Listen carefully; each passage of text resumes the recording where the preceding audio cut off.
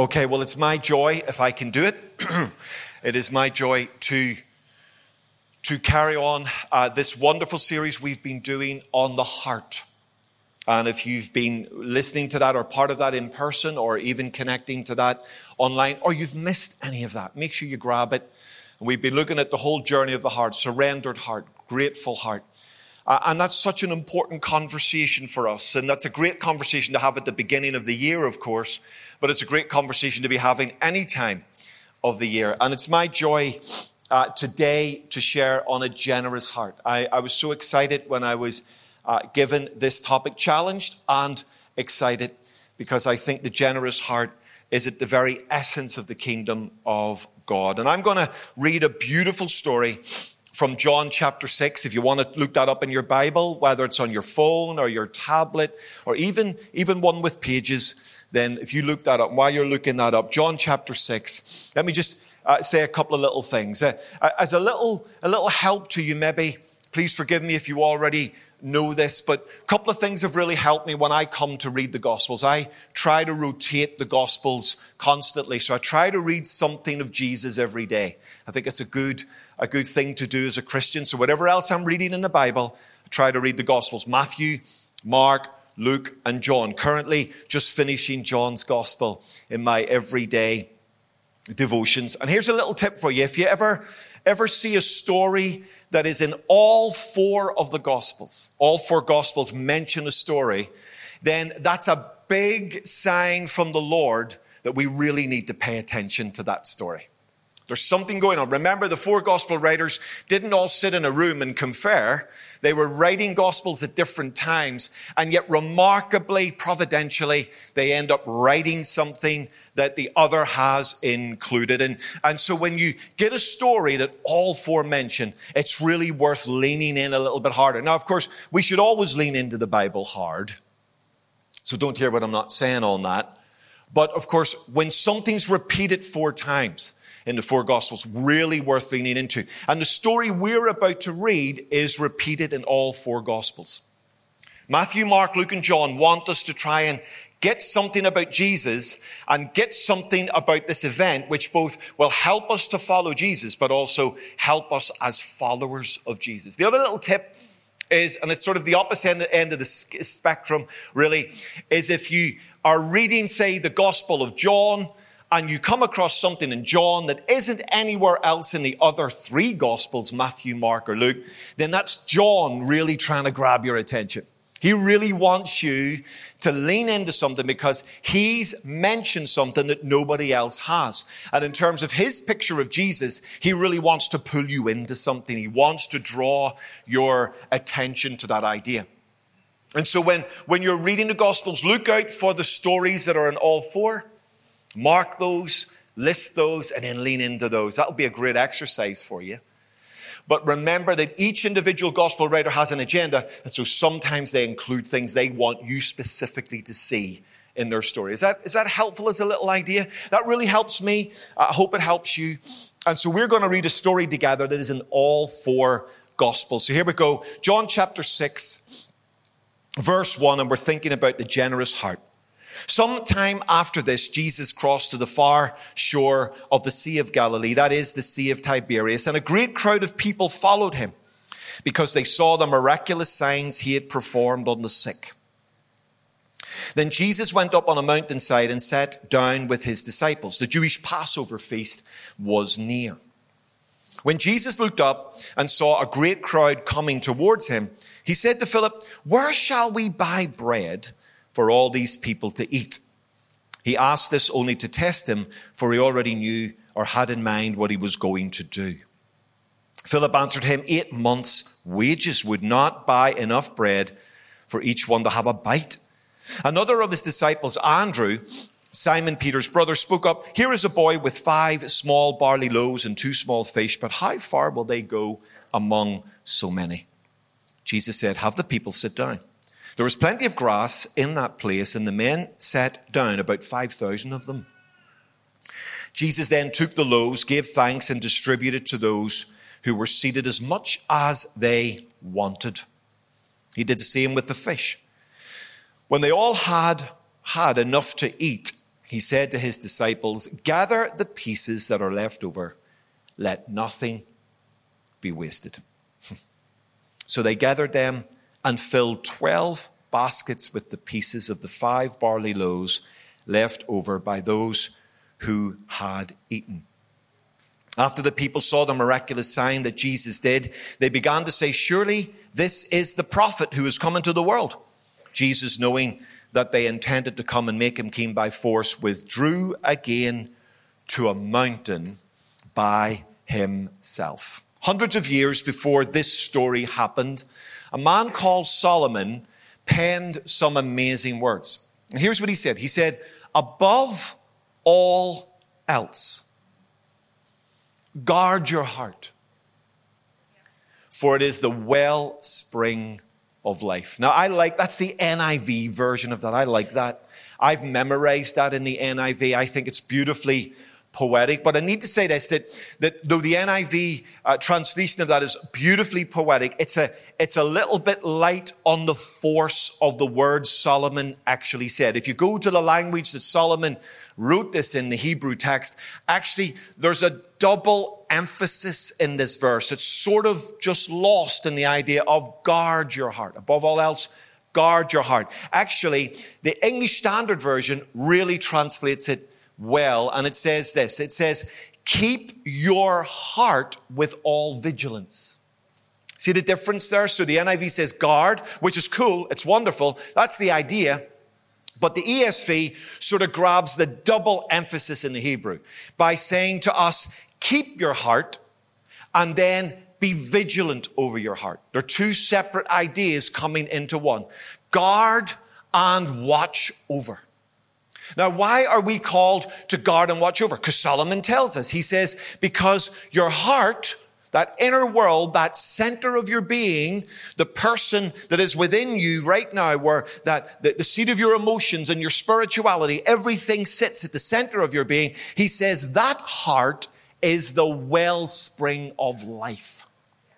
Now, the word he uses there is really, really interesting. It can cut one of two ways, and even both, in terms of how we read it. It can point to the idea of your heart being the source of something, which I think is the big idea there. And here's what he's saying. He's saying that if your heart is healthy, if your heart is good, then everything coming out of you will touch whatever you touch with health and goodness and life. You with me? That doesn't mean everything in your life is healthy and good and wonderful, but it means that what's coming out of you from a heart that is good and filled with life, a heart at peace, is touching your world with that. So there's a source there. It's the source of everything you are. And that's why it's really important. There's another cool idea of boundary associated with this word. And the idea is that the condition, the well-being or otherwise of my heart can actually dictate to the wider boundary of my life. In other words, you can have a heart that's really healthy. And what it does is it creates a bigger boundary for your world. You can have a heart that's sort of, let me use the language, sick, or unwell, or a heart that's not in a good place. And what that does, Solomon says, it shrinks the boundaries of your life. It's not about where you live, but about how you live is the issue. What's setting the boundaries of our world is not necessarily only what is around us, but Solomon suggests it could be stuff within us. Are you with me? That makes sense to you? So in another part of Proverbs, he puts it this. He really puts it so well. He says, the heart at peace or the heart at rest brings life to the body. But envy rots the bones. You see that? See the connection between the heart and the physical? He's saying that the condition of your heart, if it's at peace, brings life. That's that idea of wellspring. It's bringing life to you. But the heart that's envious or jealous, what's it doing? It's eating you. So something going on the inside is affecting your world on the outside. And that's the essence of this series that we've been looking at. That actually our world is from the inside out. But here's the challenge with guarding your heart or watching over your heart with all vigilance. It's not a one-time deal. That's sort of the problem. It would be great if you and I could just do an exercise, sort of turn the key, lock up and protect the heart, and that's it done. We can just get on with our lives then because the heart is protected. Here's the challenge we have, that actually this morning you could have an amazing experience with Jesus, and then tonight, in an unguarded moment of your heart, something weird happened. All on the same day.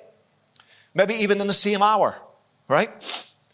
Today, you could have a day of real victory and breakthrough. Tomorrow, you've got to start all over again, sort of thing, with guarding your heart. Just because we guarded our heart well today doesn't mean that's going to carry on to tomorrow. We've got to be sort of intentional and conscious about guarding our inner world tomorrow as much as we did it today. Now that's the challenge. It's also good news. If we had a bit of a stumble today, it means tomorrow we can reset and go again, right?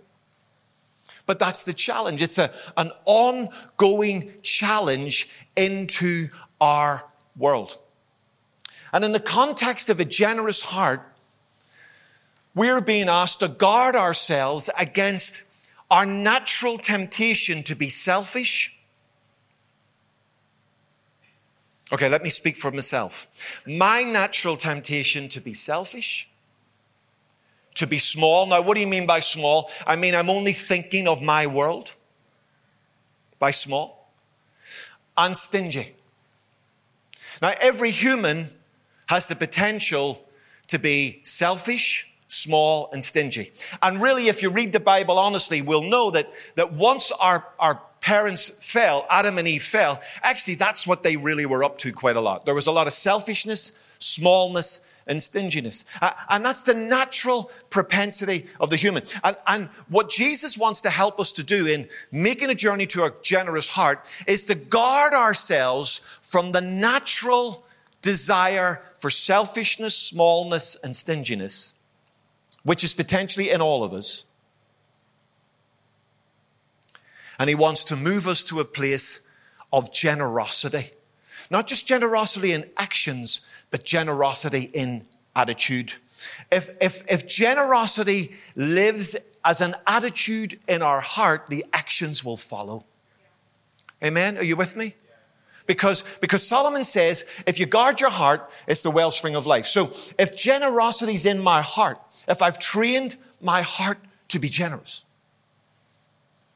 and I'm making a deliberate decision to guard my heart against the sort of selfish, small, stingy stuff, then here's what's going to happen.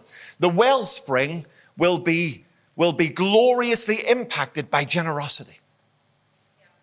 My actions, words, behaviors, gifts, what generosity looks like. And don't just go money. Think of generosity as a lifestyle, which will include your money. But it's not just a money issue, it's an attitude issue. And if my heart is generous, then actually I'll move more easily and naturally towards a world of generosity. Because generosity is not just about what you do, it's about why you do it and where it comes from. Because we don't just want to be people who do occasional acts of generosity, we want to be people with generous hearts. You with me? I've just had a wonderful Christmas with my family, and everybody rocked up, like many of you. They all came. So Dan, Elena, Abigail all came and lived with us. Beth Ann was back from Bible school. So a house full of people. It was all kicking off and all going on. And we were so excited. Everything's ready. We're all prepped. It was amazing. And Dawn and I are now really sort of empty nesters, really. You know, Beth Ann's moved out with Bible college. She may or may not return home. I suspect she won't. Of course, Elena's gone and Simeon's gone. So Dawn and I sort of have the life of the empty nester. But we were very, very excited to have the whole family back. After about 3 days,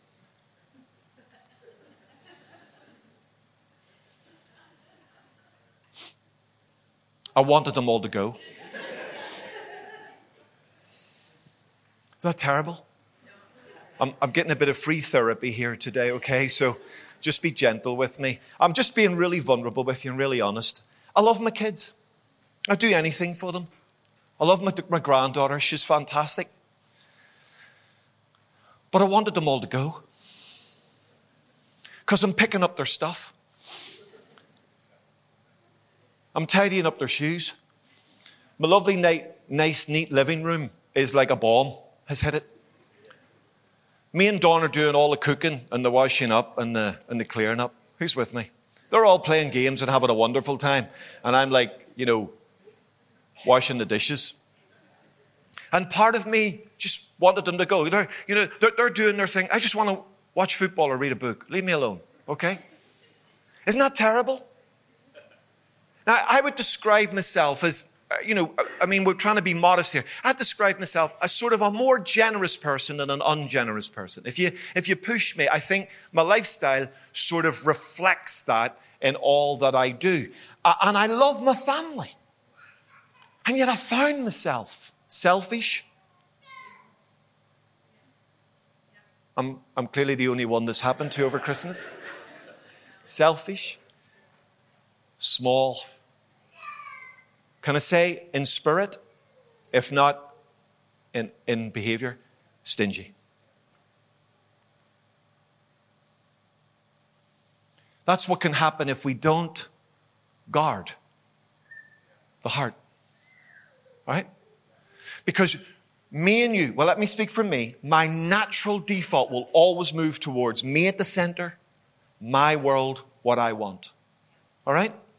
The unredeemed John Andrews, that's where I'm going to live. And Jesus, who's redeemed me, is constantly trying to pull me away from me and into a bigger world. And into a world that is better for me. Because there's something about being human that wants to hold, grab, and keep. Is that fair? Now, that doesn't make you bad in a like wicked sense. It just makes you human in a broken sense. Humans, from the moment we sinned against God, we've been grabbing, holding, and keeping. Grabbing, holding, and keeping. And when Jesus comes along, what's he doing? He's giving, giving, and giving. In fact, even the act of Jesus coming the incarnation is one of the greatest acts of generosity that God could have given to us. You and I have benefited freely from the generosity of God. And here's what Jesus wants to do if we're followers of Jesus. He wants to help us enjoy and celebrate that glorious generosity he's freely given to us, but then allow that generosity that we've received to flow through us to our world. But that generosity you've received won't just flow naturally. Naturally, we'll take the generosity of Jesus and then bank it.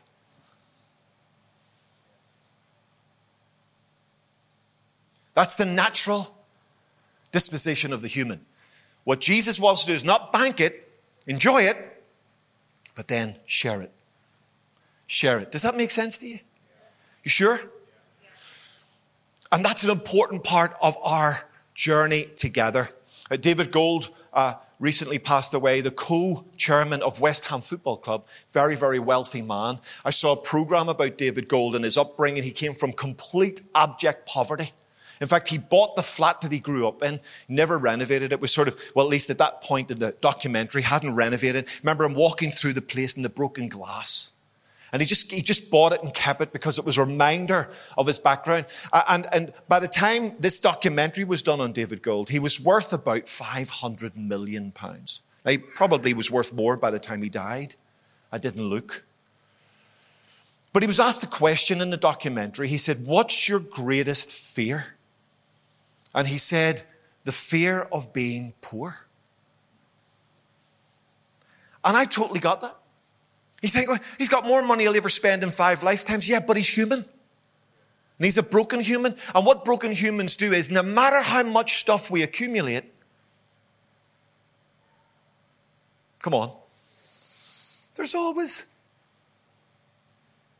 a bit more, right? Come on, there's always a bit more. Now, you're not admitting to that, so I'll admit to it. There's always a bit more. And that's the danger. We can translate that into our spirituality where actually, I just want more Jesus, more Jesus, more Jesus. And actually, I totally understand that. But at some point, we've got to start translating what we freely received into giving. Come on, are you with me? Okay. So when we look at this gorgeous story, we see something of that power. We see in the tension of the boy with the packed lunch, we see the tension of his need, his world, his desires, his provision, and that's colliding with the need of this big crowd and also the desire of Jesus to feed this big crowd. These big ideas are now colliding, ideas that me and you would understand. And this boy, we don't know really. We don't know what was in his mind, but he could have been struggling with selfishness. He could have said, hold on a minute, this packed lunch belongs to me. You're not having it. It's mine. I'm keeping it. My mum made it for me. I'm keeping it here. This boy could have struggled with smallness because he could have said, actually, how far can this packed lunch go among so many people? Even the disciples said that. And this boy could have been struggling with stinginess. Hey, listen, I had the foresight, my mum had the foresight to pack a packed lunch. Everyone else should have brought their own. Why should they have mine? It's not my fault you're all hungry. You should have brought a packy, like I did, right? Are you with me? Now, we don't know if that went on in the boy's life. All we know is he offered up his packed lunch to Jesus. But when you have a need, when you have a desire from Jesus to do something with that need, and then when you have some resource, we've got a perfect storm brewing. And the challenge to us is, do we surrender what we have and are to Jesus so he can do something with that, or do we go selfish, stingy, and small?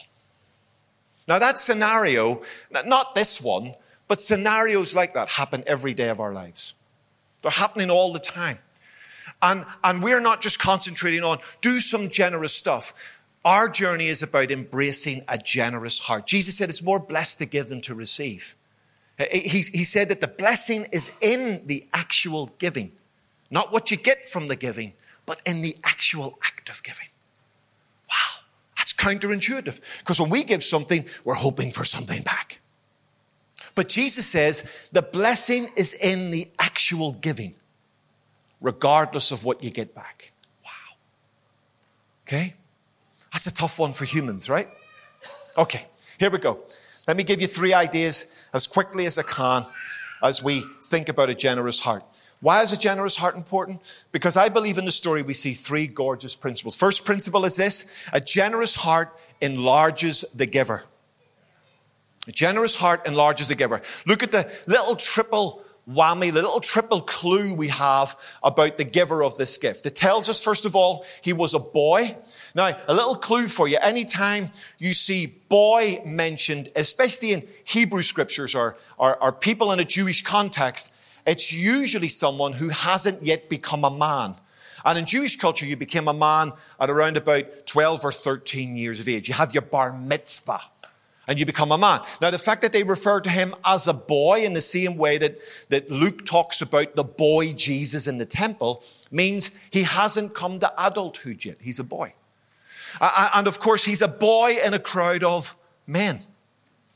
He's a boy in a crowd of adults. He's a small voice on the fringe of the world.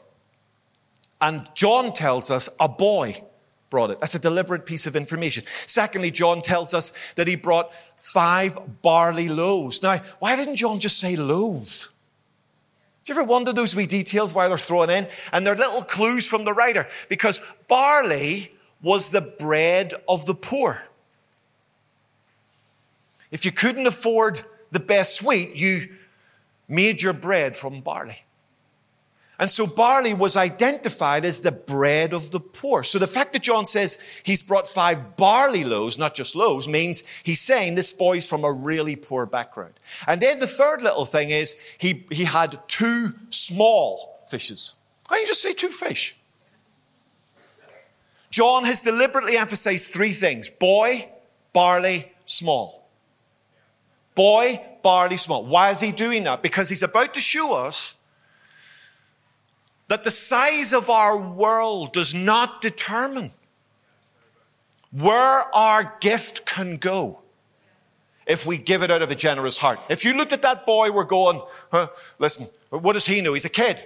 Let's get some proper adults in the room and strategists who can help us feed this crowd. No, you'd have pushed that boy to the side because he's nothing to offer. You'd have looked at his offering, his poor offering, and his small fish and thought, this isn't going to work. In fact, one of the disciples say that. So we look at the boy and we see smallness. We see poverty. We see weakness. But actually, we're about to see Jesus transform that smallness, poverty, and weakness into something awesome. Right? And I believe that day, that boy not only was enlarged in the giving of his gift, but I believe he would never be the same again. Sometimes I read stories in the Bible and I wish they give you a follow-up. And the follow-up in this story for me would be, here's what happened when the boy went home. And he told his mother what went on that day. Had a good day, son? Yeah, great. Do you enjoy your packed lunch? Well, let me tell you about my packed lunch.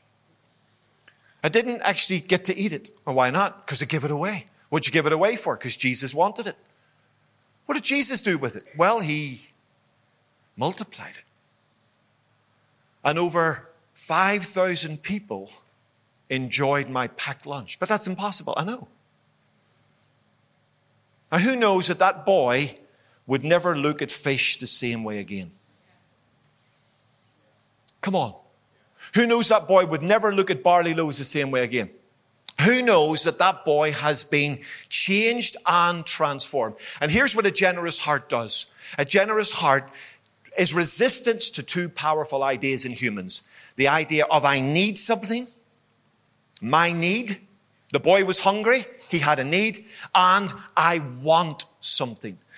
And need and want really drive humans. And need and want are often big challenges to generosity. Because the fear is if I give away, I won't have enough. I won't have what I need. And if I give away, I'll never get what I want. But actually, when it comes to a generous heart, we're moving from the normal way of thinking and working the way humans do, and we're moving into Jesus' world, who can take our offering, he can take our smallness, he can take our poverty, he can take our weakness, and he can do something amazing in it that not only meets our own need, but even satisfies us. The boy would have been one of the people eating the lunch that Jesus had multiplied, and he would have been one of the people satisfied at the end. Not only did he have his needs met, but he had his wants met. All right? Here's what the Bible says. Back to Solomon. He says, one person gives freely but gains more. Another withholds unduly but comes to poverty. A generous person will prosper. Whoever refreshes others will himself be refreshed. People curse the one who hoards grain, but they pray blessing on the one who is willing to sell. I love how the Message puts it. The Message says the world of the generous gets larger and larger. And the world of the stingy gets smaller and smaller.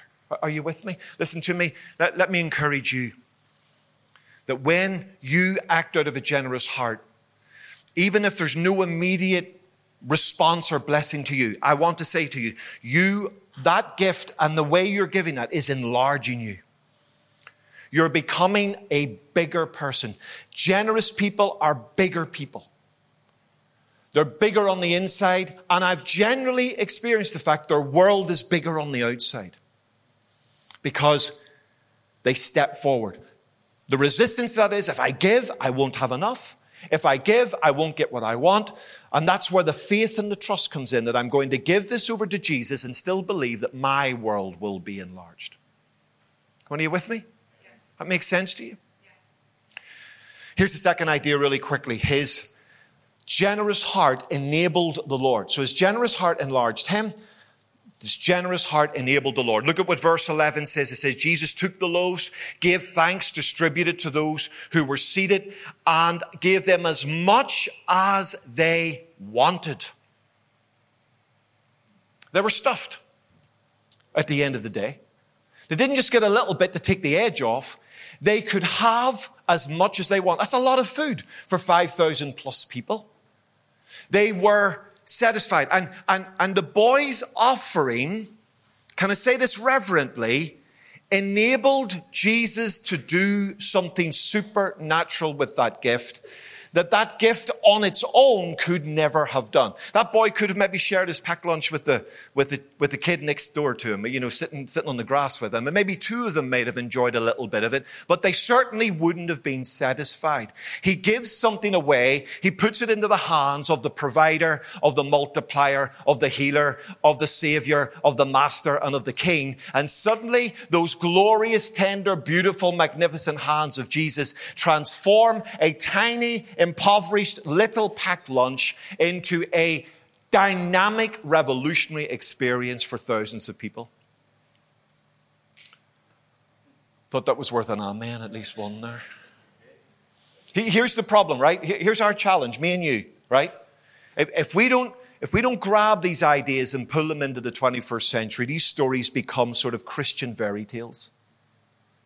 Cool for the first century, don't work in the 21st. I believe Jesus is the same yesterday, today, and forever.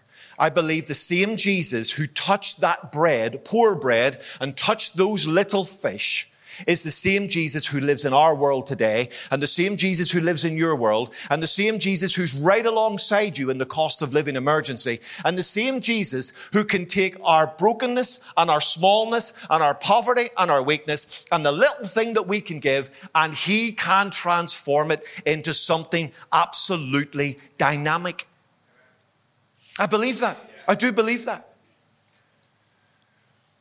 And I believe he wants to help each one of us, because the heart of generosity is an act of trust. Right? You hand over your packed lunch. It's a big trust issue. What's he going to do with my packed lunch? Right? The minute you hand that over, it's an act of trust. And what is an act of trust about? Number one, when you hand over your packed lunch, you're saying, the Lord can take care of my offering. Come on now. Over the years, Don and I have been generous to individuals, generous to churches, and generous to organizations. And those objects of our generosity haven't always done a good job with our hard-earned cash, or our time, or our efforts. And sometimes we are reluctant to be generous because we're afraid of how the gift's going to be used. That's not our responsibility. Now, we've got to be wise and prudent and sensible where we put our resources, but actually it's not my responsibility. The minute I do what Jesus tells me to do and I hand it over, here's what I'm doing. I'm trusting you.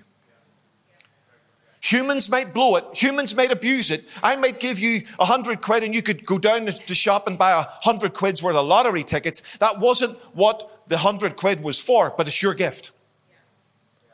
What I did was give you what Jesus told me to give you. What you do with it, entirely up to you. But here's the thing. Here's the glorious thing. Whatever you do with it, whatever my local church does with it, whatever an organization does with it, I give it to the Lord. I didn't give it to you. I give it to him. Come on. I've never tithed to a church in my life.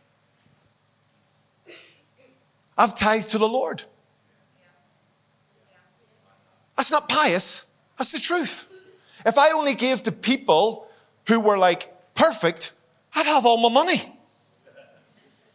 If I only give to churches that absolutely did everything that I wanted them to do, I wouldn't be giving my money. If I only give to charities that were spotlessly perfect in everything they did, I wouldn't give any money. That actually there comes a point where, Lord, here's my packed lunch, trusting you. You do good prudence with all your giving, but ultimately there comes a moment where you trust him to look after your gift. And giving your packed lunch is secondly an act of trust. And here's what you're saying. Lord, I've given away my lunch. So I'm trusting that you can take care of me. Now that's hard for humans. That's hard because we like to be in control. We like to think we did it our way and we did it in a way that actually we could be satisfied about. But it's very, very hard to let go of something you've got control over and it's going to feed you. And you let go of that and you put it into the hands of Jesus, not just trusting him to do whatever he wants to do with it, but you're trusting him to feed you because now you don't have your lunch. You with me? Now that's a step of faith. I can't force you into that. No one can, or no one should. There's no strong arming the boy here. When you put all the Gospels together, it's clear the boy comes forward with his gift. But actually, it's a step of faith. Here I am. I'm taking a step of faith. I'm going to trust you with my lunch, and I'm going to trust you that somewhere along the line I'm going to get fed. Come on, are you with me? David said this, I was young, and now I am old. And I have never seen the righteous forsaken, nor their seed begging bread. Now that's where most people stop the quote, Psalm 37. Some of you will know it. But the next bit of the quote's dynamic. He said, why? Because the generous are those who you look after are generous and lend freely. Those who have their bread supplied and those whose seed gets looked after are the ones who are being generous with their gifts to God. They're saying, we trust you. We could hold on to all of this to feed our seed, but actually we're trusting you so that you will take care of us. That's a moment of faith. And that's why generosity, if it only remains in action, it's going to be something you do occasionally. But if generosity becomes an attitude, then it becomes about trusting Jesus with your gift. Can you trust Jesus with your gift?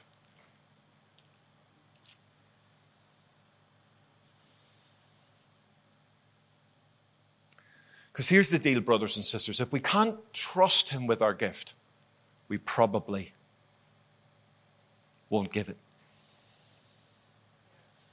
You with me? He's the same yesterday, today, forever. We believe that, right? That doesn't just mean in terms of salvation. It means in terms of all of this stuff. He's the same. He can take care of you. He can watch over you. He can bless you. He can give you all that you need, and you can trust him. And listen, it's a word for the Lord for somebody. Some of you in this room have given gifts away, and you've been disappointed at how the gifts have been managed. Let it go. Because you didn't give the gift to them. You gave the gift to him. And when you give the gift to him, he'll square the account with you sooner or later. Somebody say amen? Okay, here's the last idea. To the band, you want to, guys gonna come? I'm ready to finish, and it feels like you're ready for me to finish as well. So here we go. Here's the third idea. A generous heart enriches others. So look, generous heart enlarges the giver. The generous heart enables the Lord. Can I say this reverently? It gives the Lord permission, an opportunity to do something supernatural. And thirdly, a generous heart enriches others. Look at what John says. John 6, verse 12. It says, when they all had enough to eat. I love that. I love the image. I love just running my imagination. I just love the image of everybody having eaten, just lying black on the grass, just holding their bellies. Jesus, don't preach yet, because we all need a wee snooze after that feed. Don't do anything yet. I love that image. The other Gospels, Matthew, Mark, and Luke, almost use an identical phrase. They say, they all ate and were satisfied. Wow. Now here's the scene. I want you to imagine everybody's stuffed. The 12 basketfuls are just there to see. Amazing miracle has just taken place. But here's what I want you to notice. Most people in the crowd would never know where the bread and fish came from.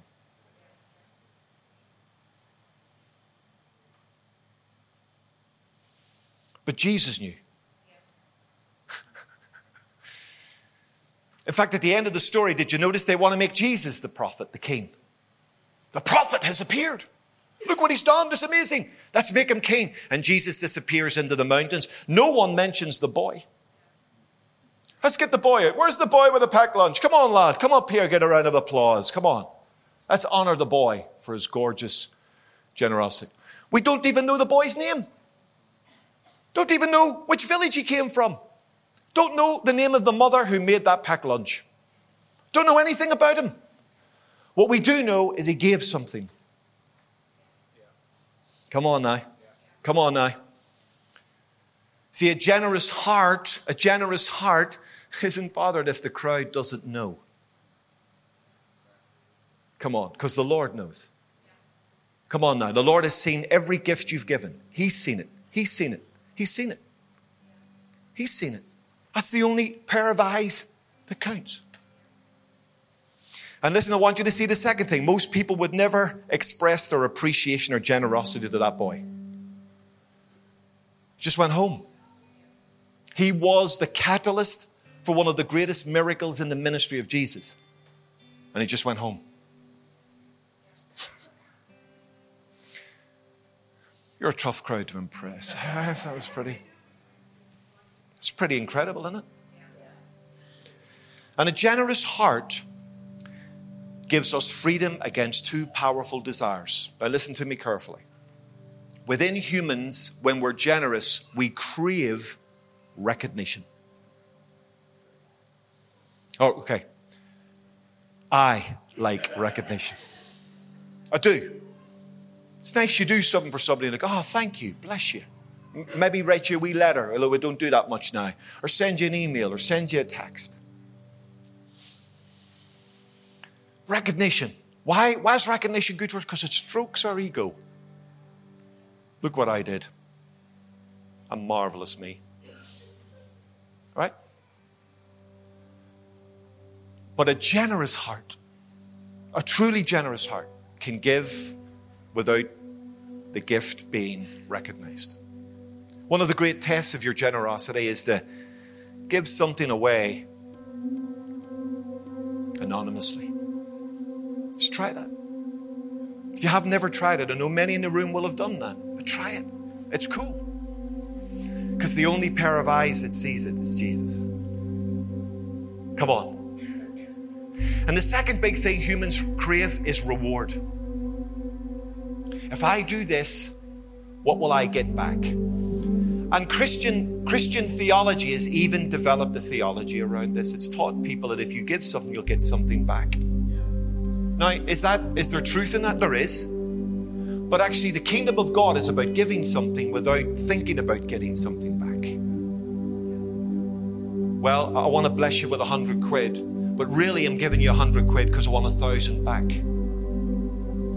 That's not generosity, that's a business transaction.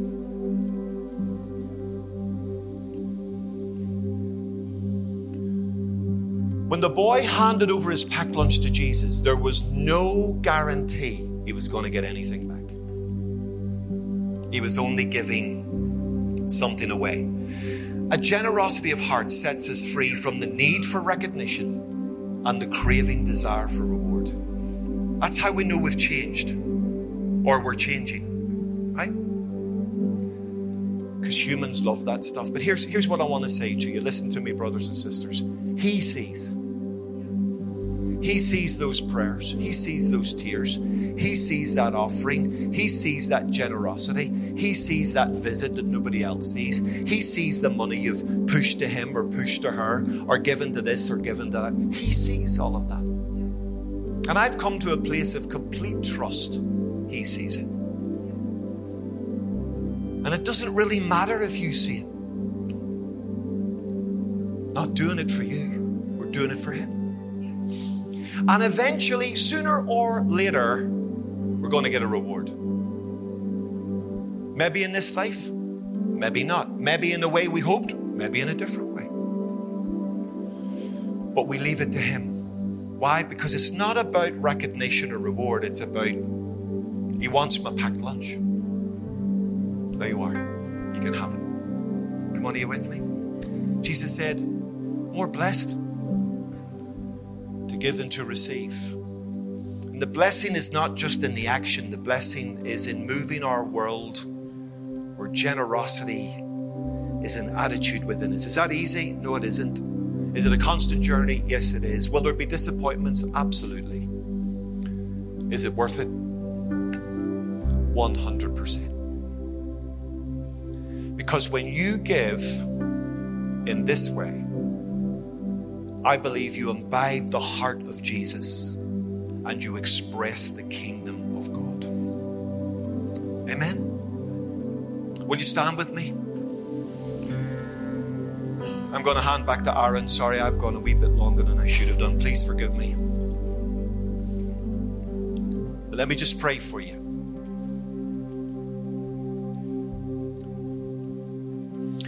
The Lord's just not after an act of generosity. I believe the Lord wants to form inside us a heart of generosity. I've had many experiences where I've been generous because it was the right thing to do, but it hasn't actually come out of a heart of generosity. And that's still good. But the best is that a heart of generosity is formed in us. And Solomon says, guard your heart. And I would add to that, guard your heart against the selfishness and the smallness and the stinginess. And allow Jesus to train our heart towards generosity and goodness and kindness, so that he can take who we are and what we have and do something truly awesome with it. So, brothers and sisters, if you're in this room and you want to be open to a heart of generosity, I know many of you are on this journey. Now, why don't you just, where you're standing, every eye's closed, every head is bowed, why don't you just put your hand on your heart as I pray? And don't just do it because I've asked you. Do it because something of faith is rising in your heart. Put your hand on your heart right now as I pray. Lord Jesus, you're the same yesterday, today, and forever. Lord Jesus, we are recipients of incredible generosity. Even though you were rich, you became poor so that we, through your poverty, would become rich. And Lord, we are rich beyond our wildest dreams because of your generosity in our world. And Lord, I pray for my brothers and sisters. I pray for myself. You'll help us guard our hearts against selfishness and smallness and stinginess. And Lord, you'll help us to train our hearts towards generosity, goodness and kindness. Lord, would you form a generous heart in us? Lord, would you develop a heart like the kingdom in us, Lord?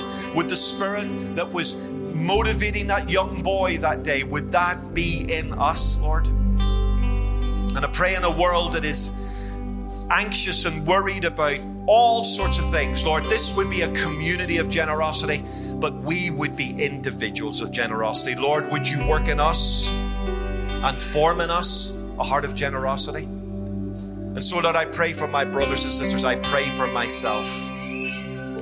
Let us be men and women of generosity. May your generosity flow to us. May it form in us, and may it flow through us. In Jesus' name, amen.